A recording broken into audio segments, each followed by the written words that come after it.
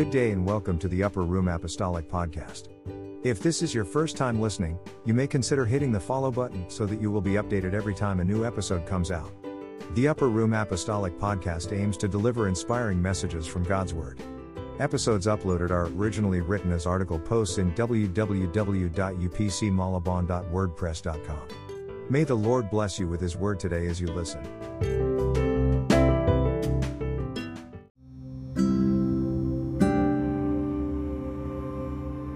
Repentance. The necessity of repentance. Repentance is necessary and is required for all people who would like to be reconciled to God. First, we need to point out that God has already made the way through the cross for men to be reconciled to Him. Without the atoning work of the Lord Jesus Christ on the cross, no amount of repentance is enough that could make sins be forgiven. Even the sins of men from the Old Testament were pardoned on the basis of the then future sacrificial offering of the Lamb of God, as foreshadowed by the sacrifice of animals done in the tabernacle and temple. 2 Corinthians 5:19, to wit, that God was in Christ, reconciling the world unto Himself, not imputing their trespasses unto them, and hath committed unto us the word of reconciliation. But God making a way for sins to be forgiven, does not necessarily mean that all sins then are already forgiven. Man needs to do his part too. God has already removed the obstacle for reconciliation, but now man has to meet this halfway, by repentance. This is also a gift from God, that he must act upon. Even the desire to do in accordance to God's will is something that God works out within man. Philippians 2:13, for it is God which worketh in you both to will and to do of His good pleasure. 2 Corinthians 7:10, for godly sorrow worketh repentance to salvation not to be repented of, but the sorrow of the world worketh death. The godly sorrow coming from God would work out to repentance, and therefore man must act on it, by actually doing it, hence the word repent is in the imperative, meaning to say, a command. So repentance is God's requirement for every man, and its necessity was clearly pointed in the Scriptures. Matthew 3:1-2, in those days came John the Baptist, preaching in the wilderness of Judea, and saying, repent ye, for the kingdom of heaven is at hand. The ministry of John the Baptist was a ministry of calling the people to repentance. Even the ministry of the Lord Jesus Christ was heralded by His calling of the people to it. Matthew 4:17, from that time Jesus began to preach, and to say, repent, for the kingdom of heaven is at hand. Luke 13:3, I tell you, nay, but, except ye repent, ye shall all likewise perish. Here, the Lord Jesus Christ pointed out the need of all men to repent. One must not compare his sinfulness to that of others, and take pride into thinking that others are more sinful than he is. The Lord said, no, we must not think that others are more worthy of judgment than we are, because if we will not repent, we shall likewise all perish. Also, the apostolic ministry was inaugurated by the preaching of repentance to the people who were present in the day of Pentecost. Acts 2:37-38, now when they heard this, they were pricked in their heart, and said unto Peter and to the rest of the apostles, men and brethren, what shall we do? Then Peter said unto them, repent, and be baptized every one of you in the name of Jesus Christ for the remission of sins, and ye shall receive the gift of the Holy Ghost. Also, Apostle Paul boldly declared to the people of Athens. Acts 17:30, in the times of this ignorance God winked at, but now commandeth all men everywhere to repent. So repentance is indeed necessary, that the New Testament preachers heavily pointed to it. Before we go and define what repentance is, we will discuss first what it is not. What repentance is not. 1. Remorse or regret is not repentance. Remorse is feeling sorry because of the result or consequence of the deed done. Sometimes we feel sorry when we perceive or actually receive the consequence of our sin. A thief may feel sorry because he was caught, and therefore is to be imprisoned, but not because he broke the law of God. While it is possible for remorse to lead to true repentance, which is a change of mind, or a turning away from sin, it is also possible that a person stays in remorse or regret, rather than have real repentance that will lead to salvation. For example, in the Old Testament, we can find Esau, who regretted the result of having his inheritance and birthright taken from him, but not sorrowful for despising his birthright in the first place. We can read his remorse or regret in the book of Hebrews. Hebrews 12:16-17, lest there be any fornicator, or profane person, as Esau, who for one morsel of meat sold his birthright. For ye know how that afterward, when he would have inherited the blessing, he was rejected, for he found no place of repentance, though he sought it carefully with tears. Repentance here refers to a change in effect, meaning though he cried upon his father was not able to change the outcome, his blessing forever taken from him. but here we see remorse or regret because of the consequence, and not because of a realization of despising God's blessing in his life. Another example of remorse is that of Judas. Matthew 27:3-5, Then Judas, which had betrayed him, when he saw that he was condemned, repented himself, and brought again the 30 pieces of silver to the chief priests and elders, saying, I have sinned in that I have betrayed the innocent blood. And they said, What is that to us? See thou to that. And he cast down the pieces of silver in the temple, and departed, and went and hanged himself. In Judas' case, he changed his mind and acknowledged his sin, in betraying innocent blood, but all these were brought about by seeing the consequence of what he had done. While it was possible for Judas to genuinely repent, that is to be reconciled to God, he stayed in that grief, and was overwhelmed by the emotion, and was not able to shift to the desire to be reconciled with God. Instead, he became imprisoned in his emotion and regret, he took his own life. We need to note that remorse or regret can possibly lead to genuine repentance, but we must be careful not to be overwhelmed by it, or we could become prisoners of our regrets. The focus should shift from ourselves, and the consequence, and the guilt, towards the Savior, who would lead us to reconciliation and forgiveness. 2. Doing penance/penitentiary works is not repentance. Doing penance or penitentiary works is a part of the Roman Catholic sacrament of reconciliation. This is based on their doctrine of absolution, whereas they claim that the authority to forgive sins, that were given to the apostles by the Lord Jesus Christ were transferred and inherited by the priests through apostolic authority succession. A careful study of the passage John 20:23 and parallel passages in the Gospel, where Jesus supposedly gave the apostles the authority to forgive and retain sins, would show us that this is because they were given the mandate to preach the gospel through which forgiveness of sins was made possible. It is unthinkable that the passage literally meant that the apostles were given authority to forgive sins, which would be blasphemy, as the forgiving of sins is God's prerogative alone. What the verse means is that the Lord, because he commissioned the apostles to preach the gospel to the whole world, through which salvation can be obtained, by effect has given to them the means and parameters as to how sins can be forgiven. It is not an actual or literal authority to forgive or absolve the sins of men. Also, the claim that this authority was transferred to the priests by apostolic succession is something that is questionable. Because of this, St. Jerome, when he translated the New Testament from Greek to Latin, as commissioned by the Roman Catholic Church, translated the Greek metanoia, which means to repent, to pointentiam agite, which means do penance. That is why most Catholic versions of the Bible, patterned after the Vulgate, would read, do penance, instead of reap it. Doing penitentiary works would lead someone into believing that sins were absolved because of that work done, that repentance is simply paying for the sins you committed by pious works or reciting prayers, or to some even by hurting their own bodies. While showing an external sign of repentance is also required, and is referred to as fruit of repentance, we must not mistake the fruit to be the same as to the root. True repentance, which is a change in one's mind, must be there before even trying to make an external sign, or it will not be genuine, but rather it will just be a vain attempt to pacify the conscience. True repentance means a turning away from sins. Many people that believe penitentiary works lead to forgiveness of sins mistakenly think that it is therefore equivalent to repentance, to the effect that there is no true change in the heart, because they may think that sins can anyway be absolved or paid by doing penitentiary works. Therefore there is no sorrow in turning away from sins. 3. Moral licensing is not repentance. Another form of unreal repentance is what psychologists call moral licensing. Let's take for example a husband and wife.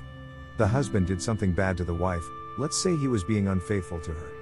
When the wife confronted the husband, instead of being sorry and deciding to himself that he will no longer be unfaithful, that he will change, the husband just gave gifts to the wife, and treated her to a wonderful dinner, without any intention of changing whatsoever.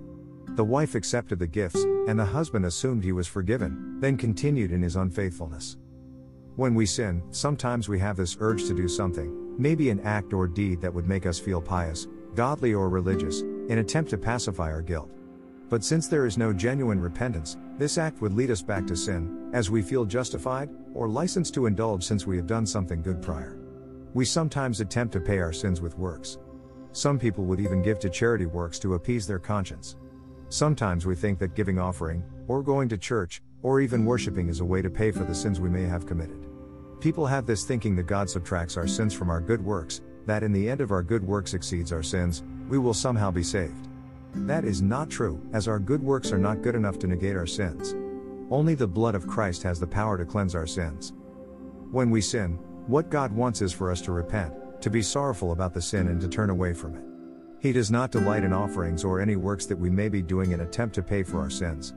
Only the work of the Lord Jesus Christ on the cross has the efficacy to pay for our sins, and not our own works of righteousness. No matter what gift or work or sacrifice we may offer, it cannot pay for a single sin that we have committed. It is actually an insult to the Lord and the Calvary for us to offer our own works to pay for our sins, because He already paid for it all. What God wants when we sin is not gifts, or our own works of righteousness to cover it, but rather a heart that truly repents, a decision to turn away from sins and to change. See for example what Saul did in his disobedience. Saul was given order by God through the prophet Samuel to kill all the Amalekites, even their animals. 1 Samuel 15:2-3, Thus saith the Lord of hosts, I remember that which Amalek did to Israel, how he laid wait for him in the way, when he came up from Egypt. Now go and smite Amalek, and utterly destroy all that they have, and spare them not, but slay both man and woman, infant and suckling, ox and sheep, camel and ass. This is because of the sin of Amalek of battling the children of Israel while they are still a small wandering people in the wilderness. We can find the account in Exodus 17, where Israel won the battle, and the Lord having sworn to have war with Amalek from generation to generation. Also, we can find how these Amalekites fought by attacking the hindmost part of the people where the weak are. Deuteronomy 25:17-18, Remember what Amalek did unto thee by the way, when ye were come forth out of Egypt, how he met thee by the way, and smote the hindmost of thee, even all that were feeble behind thee, when thou wast faint and weary, and he feared not God. So the Lord gave Saul the task to destroy this people, and Saul did not obey God's command entirely. He left alive Agag the king, and the animals. 1 Samuel 15:9, But Saul and the people spared Agag, and the best of the sheep, and of the oxen, and of the fatlings, and the lambs, and all that was good, and would not utterly destroy them, but everything that was vile and refuse, that they destroyed utterly. So Saul disobeyed God. Instead of killing all, even the animals, Saul and the people spared the king and the good fat animals. When confronted by prophet Samuel, see Saul's reasoning. 1 Samuel 15:20-21 And Saul said unto Samuel, Yea, I have obeyed the voice of the Lord, and have gone the way which the Lord sent me, and have brought Agag the king of Amalek, and have utterly destroyed the Amalekites. But the people took of the spoil, sheep and oxen, the chief of the things which should have been utterly destroyed, to sacrifice unto the Lord thy God in Gilgal. Saul thought that to disobey God is fine, as he had all these animal sacrifices to pay for his disobedience. He thought of using the animals as sacrifice unto the Lord, as if a form of a bribe, thinking God is willing to turn a blind eye to his disobedience because of the animal sacrifices. Instead of him acknowledging his sin and repenting, that is changing his ways, and turning away from his disobedience, Saul hoped to be right with God through the animal sacrifices. See how the prophet replied to him. 1 Samuel 15:22, And Samuel said, Hath the Lord as great delight in burnt offerings and sacrifices, as in obeying the voice of the Lord? Behold, to obey is better than sacrifice, and to hearken than the fat of rams. The prophet was saying here, God wants Saul to obey, and that God requires obedience over sacrifices. Not that God does not accept our sacrifices, but rather, God does not delight in sacrifices done in disobedience. Here we can see that God does not want our sacrifices, offering, and our works that may seem godly or pious, when we sin. Proverbs 15:8 The sacrifice of the wicked is an abomination to the Lord, but the prayer of the upright is his delight. When we sin, what God wants is repentance, and not a gift, or a bribe, or any form of sacrifice. What must come first before doing any such things, is a genuine repentance. A change of heart, a turning away from sin.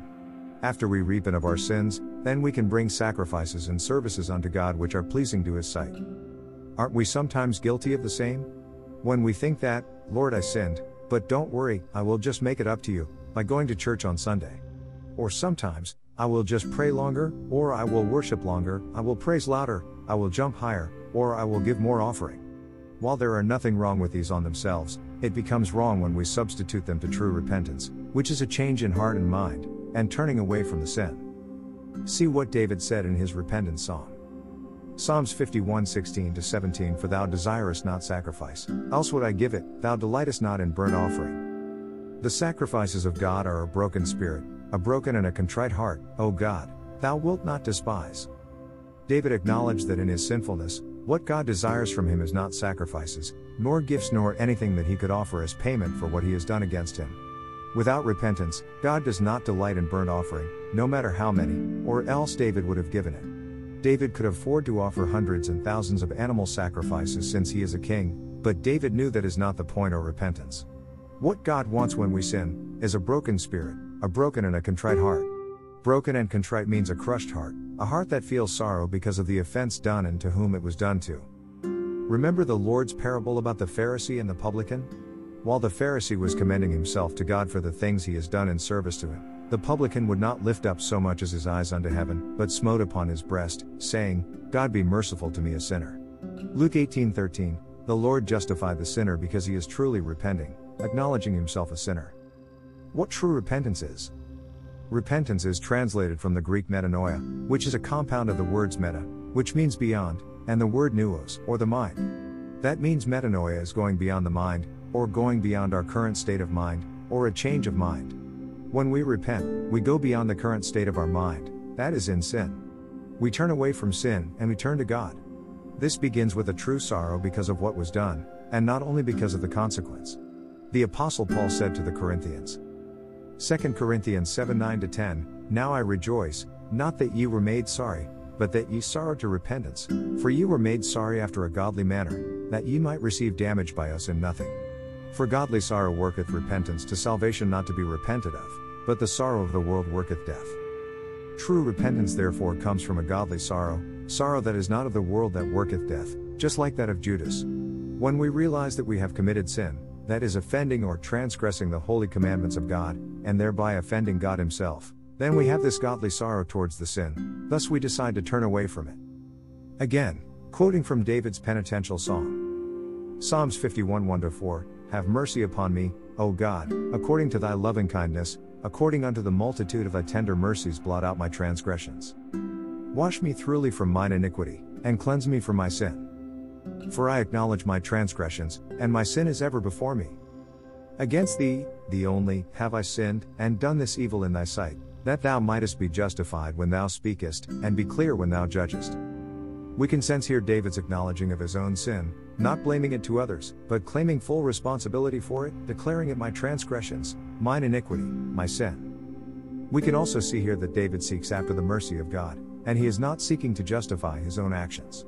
Repentance is acknowledging that God's judgment could be rightfully bestowed upon us, therefore we seek after the tender mercies of God, not demanding, but pleading. Psalms 51:10-13 Create in me a clean heart, O God, and renew a right spirit within me. Cast me not away from thy presence, and take not thy Holy Spirit from me. Restore unto me the joy of thy salvation, and uphold me with thy free spirit. Then will I teach transgressors thy ways, and sinners shall be converted unto thee. True repentance is a change of heart, so David here asks the Lord to create him a clean heart.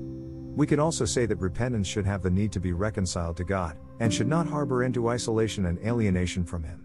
We can also see that after restoration is the desire to do something for God, that is to teach transgressors thy ways. This should come after restoration or reconciliation, and not before. Sin is the thing that separates man from God. Isaiah 59:1-2, Behold, the Lord's hand is not shortened, that it cannot save, neither his ear heavy, that it cannot hear, but your iniquities have separated between you and your God, and your sins have hid his face from you, that he will not hear. And God through the cross of Calvary has made the way for the reconciliation, that is, there is no longer hindrance in the part of God for the reconciliation. Therefore, anyone who truly wants to be reconciled needs to turn away from the very sin that separated him in the first place, believing in the gospel, that his sin was already taken by the Lord Jesus Christ on the cross and paid for its just dues. Repentance is the first step of applying to one's life his faith to the redemptive work of Christ. That is, by turning away from our sins, we express our faith that we have been dead to sin, crucified together with Christ. That when one admits he is a sinner, and confessed unto God his sin, with a heart that is contrite and willing to be reconciled with God, he promised to forgive us. 1 John 1:8-9, If we say that we have no sin, we deceive ourselves, and the truth is not in us. If we confess our sins, he is faithful and just to forgive us our sins, and to cleanse us from all unrighteousness. All quoted scriptures are from the King James Version.